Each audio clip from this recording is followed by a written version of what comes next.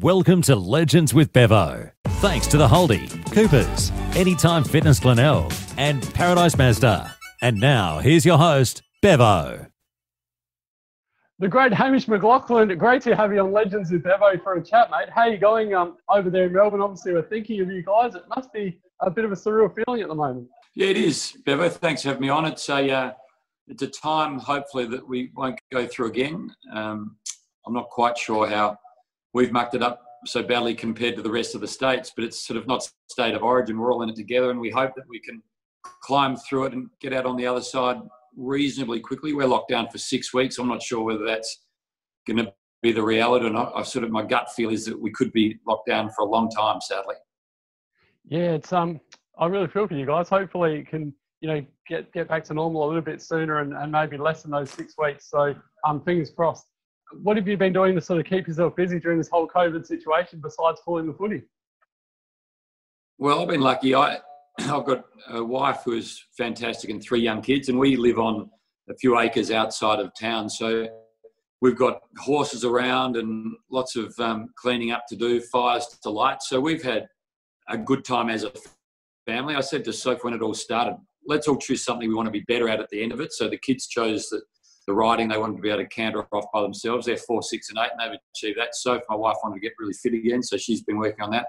So we've sort of just taken it as an opportunity to be close. And, I said, well, we won't get this period again where we're sort of uninterrupted and together. So we've sort of embraced what is a pretty drastic and dire time and made the best of it. And luckily on the farm, you don't get cabin fever, which I'm sure many are getting. Yeah, it's a wonderful point you've made there, Haim. Speaking to so many people and people that have families with kids, and that's one of the positives, I guess, is like you said before, spending that more time with your family, and it gives you a bit of a wake up call and makes you think, I don't need to be as busy as I am, and we can do some fun stuff together as a family. I haven't been on a plane since March, and it's just you forget what things were like, and you also realise how crazy they were. I was on a plane at least once a week, return and back, sometimes twice, so 4 flights a week, hotels, cabs, Ubers. It became a bit of a cycle, and Thursday nights and Friday night football were often interstate, which meant you were sort of away from family for 24, 36, 48 hours, and the young kids are starting to get to a point where they want to kick the football or go for a ride. And it's been so nice to leave, not fly and be back in your own bed at night, but it also just gives me great perspective on what is it that you want. And it's sort of just underlined for me, to be honest, that family's number one and everything else is white noise. And last night we saw Geelong-Brisbane game. This is quite unbelievable. For the first time since 1952, not one particular team for the whole round actually has home ground advantage. What a surreal feeling, and it must be a bizarre calling a game at the SCG with those two sides not even being the Sydney Swans or a home side. Geelong hosting Brisbane in Sydney. I was calling from Melbourne. Bruce McAvaney was calling from Adelaide. So, yeah, there's a lot of firsts during this lockdown period. You said it was the first time since 52 that no team had a home ground advantage, which is right. It's the first time ever that all home and away games would be played outside of Victoria. So I think there's been 2,415 home and away rounds in VFL, AFL, and for the first time ever, not one in Victoria. Yeah, it's phenomenal. And how'd you see the game? It's obviously Brisbane started pretty well, but the Cats sort of ran over them in the end. How'd you see the game? I'm a Cats man. I was worried going in, really worried when we were 22 points down and didn't see a 9-goal burst coming. Menegola kicked one late in that second term, and I think Hawkins got one late in the second, and then 7-0 in the third term. It was just a complete momentum shift, which often happens. But in this shortened, season in terms of rounds, but shortened games, 20% less, those margins are harder to overrun. And 22 points became a 27-point win. It was a pretty significant turnaround. I went in thinking the Lions might be the team to beat and left pretty pleased where the Cats were. And I think it's one of those seasons. There's 18 teams in it. I think you can put a line through the Crows. Fremantle go back to the West, which means, they're going to get a bit of home ground advantage and maybe a bit of a run on. But I reckon there's 10 teams that you could make a very good case for that could win the flag. I mean, teams like the Western Bulldogs at the end of last year were scoring more than anyone else, and you thought, I think they'll beat the Giants in the first final and could do some damage. Now, they lost to the Giants, and then they started the season really poorly, won the last 3. You could make a case for Richmond just about to find their rhythm again. Now, last year they were 6 and 7 going to the bye, and everyone had written them off. They didn't lose again. You know, Geelong, they beat Brisbane, who are the premiership favourites. Brisbane last week beat Port Adelaide, who hadn't lost. West Coast go back over there on their own dung heap in front of their home crowd, it seems like, from next weekend. They're going to have a big run in the West. And, you know, St Kilda, everyone thinks that St Kilda are sort of a little pup that bites on the ankles and does nothing else. Bulldogs were the same in 2016 until they won the whole thing. I just think it's a fun season. Whoever manages this surreal world we live in best and takes on the adventure might just come out on top. You know, it's funny you say that, Haim. I've been having arguments with Crow supporters, and I keep saying, because they keep saying, oh, this season doesn't count, you know, put an asterisk next to it and stuff like that. And I said, well, if your team was going as well as Port at the moment, I'm sure you wouldn't be saying that. So I personally think, not just because Port's going well, but I think, if anything, this season, you deserve it even more, like because of all the adversity that you have to go through. I think there should be 2 asterisks just to highlight how brilliant the premiership win was. Port haven't seen South Australia for a while. Fremantle have been in Queensland. I'm not quite sure how you could diminish the win. All I would do is, you know, add a tick to how brilliant the win is. If your team is in the grand final and they win it, in 15 years' time, you'll be thinking how remarkable they were to get there. And the record books will say premiers forever. So if your team's not going well, there might be an asterisk. But if your team's in the hunt, this means as much as ever.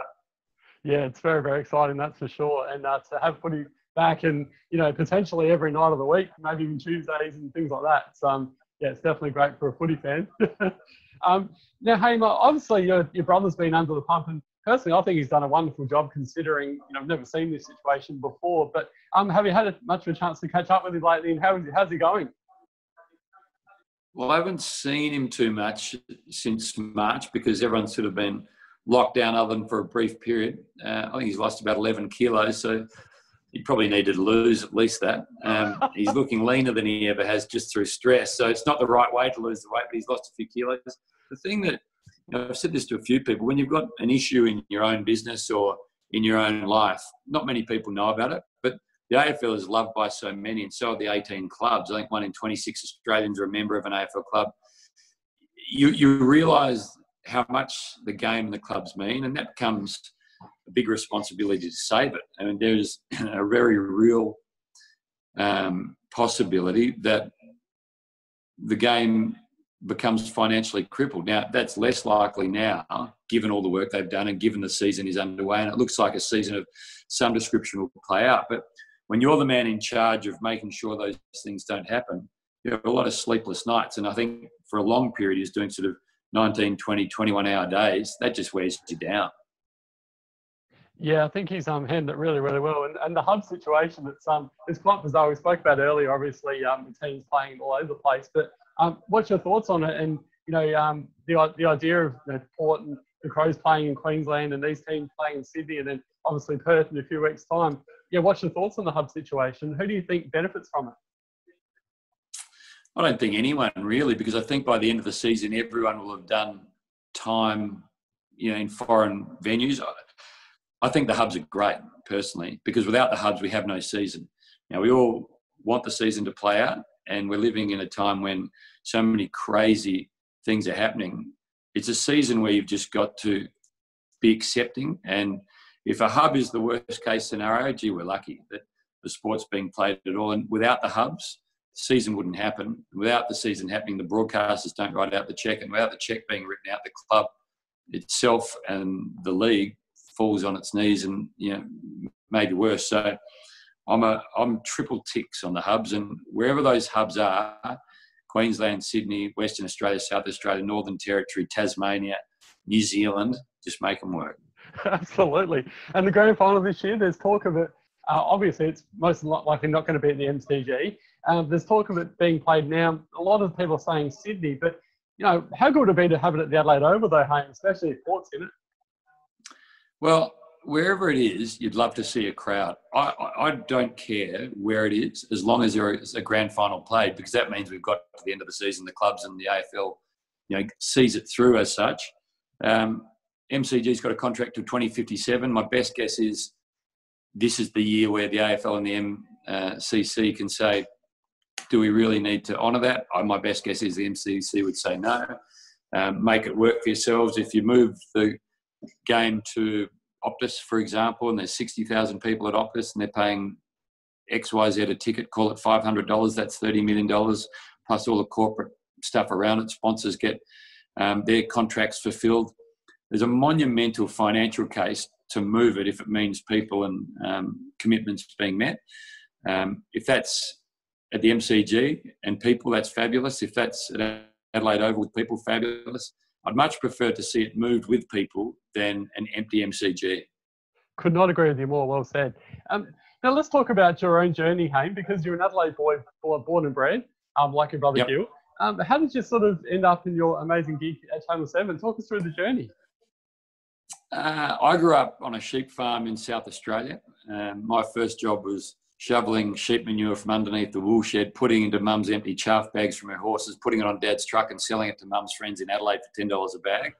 But while I was doing that, I just wanted to play either football for Nord in the SANFL, as it was called there. It's been renamed the SANFL. And then if I couldn't do that, I wanted to play Davis Cup tennis for Australia. Neither of those things happened. And when I was going through university, I wanted to become involved in sport in some way, shape or form.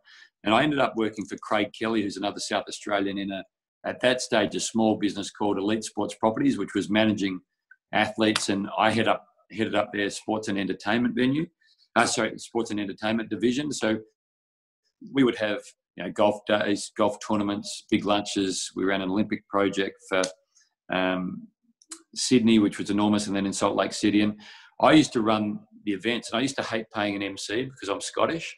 So I'd just stand up and save the money in the budget and host a lot of things myself. And then one day, I think a guy from Channel 7 saw me hosting something, and he said, why don't you come and do a pilot with Channel 7?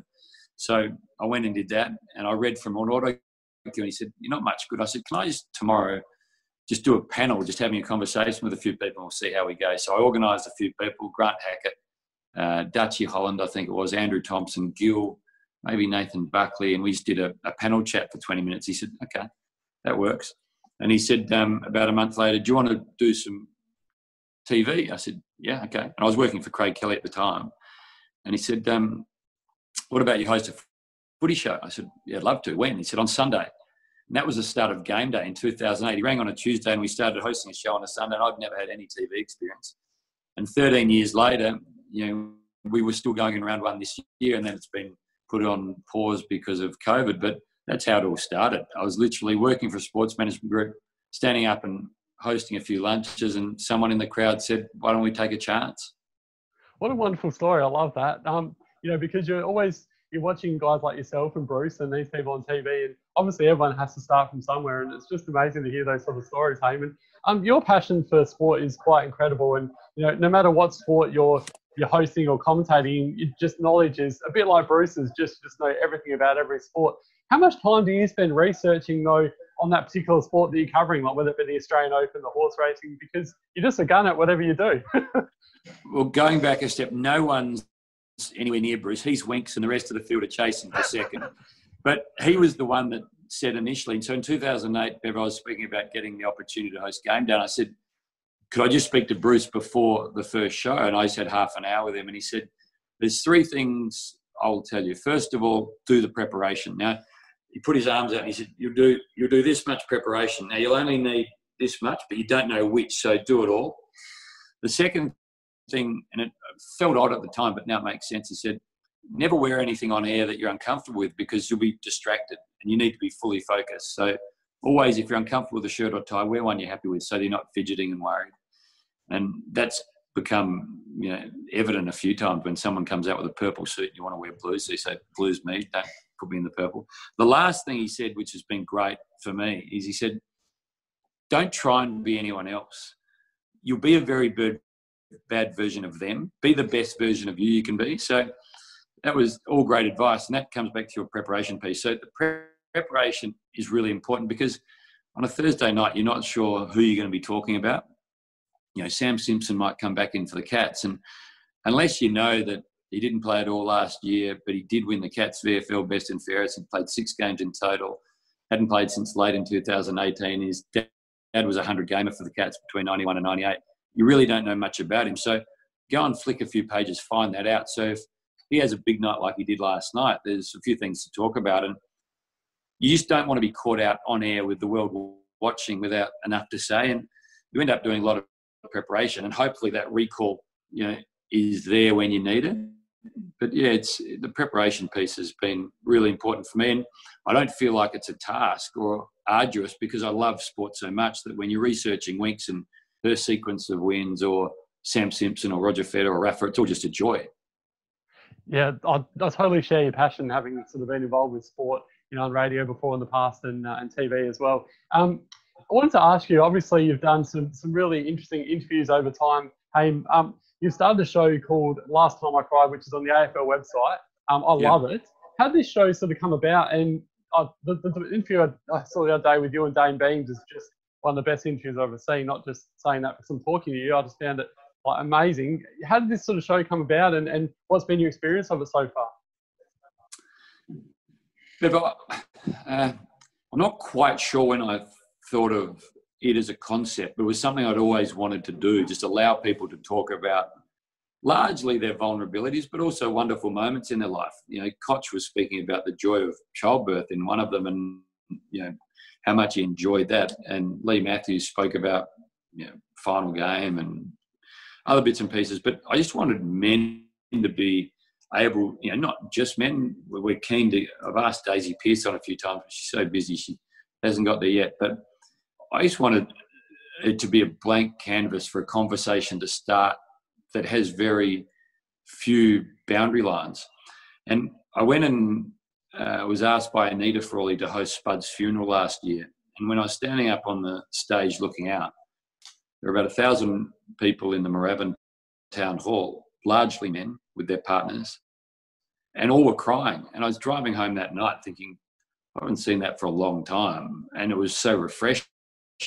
And I said to my wife, Soph, people cry a lot. They often hide it. You know, I've been thinking maybe it's as simple as just a show that when was the last time you cried? And if you've seen the show, that's my opening question, and we never really know where it goes. But I think it was around that funeral time in September of Spuds where I thought maybe. So I made a couple of phone calls and I said to Channel 7, do you want to do it? And they were really keen. And a few things changed at 7, which meant it couldn't happen. So I rang Sarah Wise at the AFL, and she's head of AFL media, and I said, do you think this is a concept that could work? She said, I don't think you'll be able to get people to talk. I said, let's do a pilot and see what happens. And we did that. We did it with Trent Cotchin and Alex Johnson, who are mates of mine, and I told my story. And she said, wow, that's really powerful. Let's see how it goes. And, you know, we said, let's see if we can get a sponsor. So we did the pilot, sent it off to a guy called Damien Moo, who is the CEO of AIA, and he's really big on making a healthier, happier Australia. He's a life insurer. He wants everyone to be living a great life. And he underwrote it, and we did a 9-episode series, and I think he's keen to go again, which is great. And, you know, who knows where it goes, but I'm really pleased that we've done it because I'll get the order wrong, but I think the first was Campbell Brown speaking about his mum passing away, and he hadn't really cried too much. And then Tom Boyd on depression and giving the game away and finding a happier way to live, and Alex Johnson on all the knee reconstructions, Koch on childbirth, and what else have we done? Lee Matthews talking about what got him, and he wasn't sure why in the year that his mum died.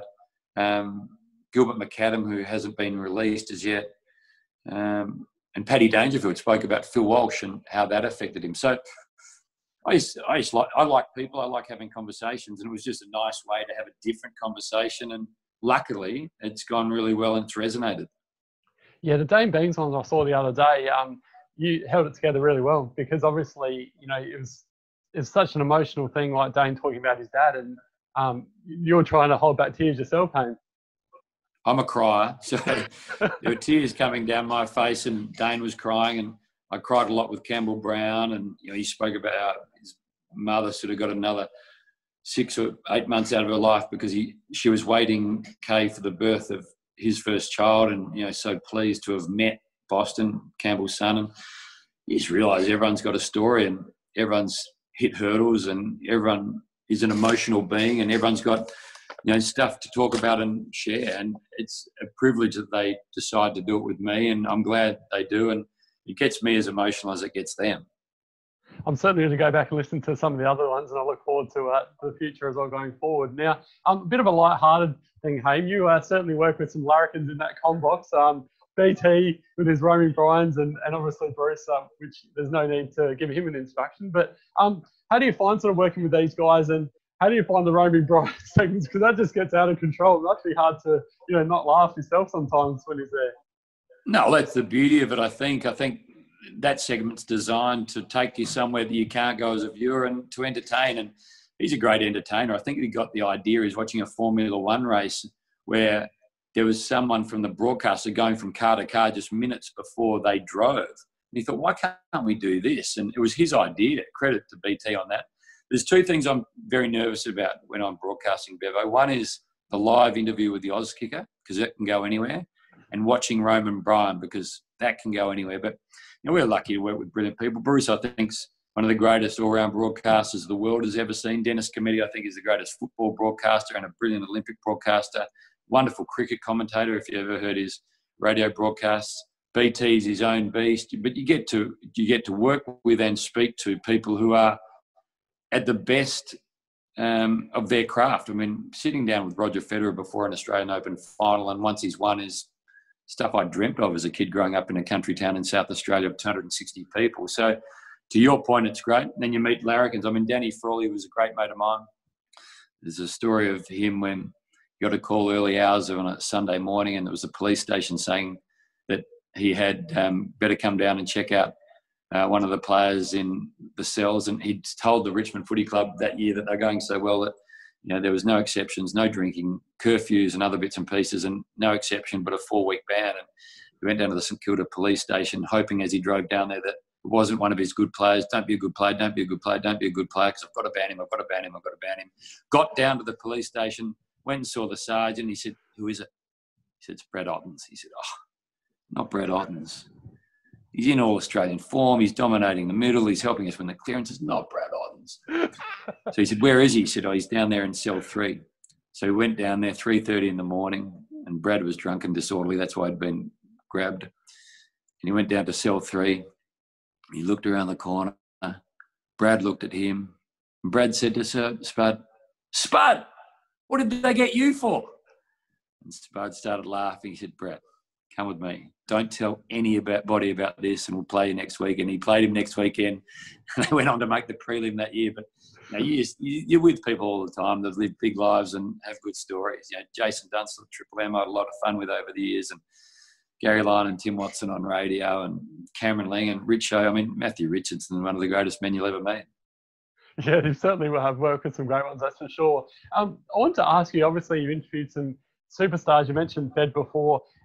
Hey, what's been your favourite interview and your least favourite interview, and why? Favourite's tricky. Top 3 then. Yeah. The interviews that I love the most is where the subject is completely engaged. Roger Federer is the master, at least, of pretending he's engaged. You could ask him, "What do you think the weather's like?" and he'll give you the greatest answer of all time. So he makes you look like a wonderful interviewer, but he's got so much depth to him. He's got so much life lived. It's not just a tennis player giving you robotic answers. His father's Swiss, his mother's South African. He's been in spots where he wasn't performing. He found a way to perform. He's been told to retire for years, and he's still in the top 3 in the world. He's got a Roger Federer Foundation that does great things. He's married. He's got a couple of sets of twins. He's a family man, a husband. He just gets it. He's a brother.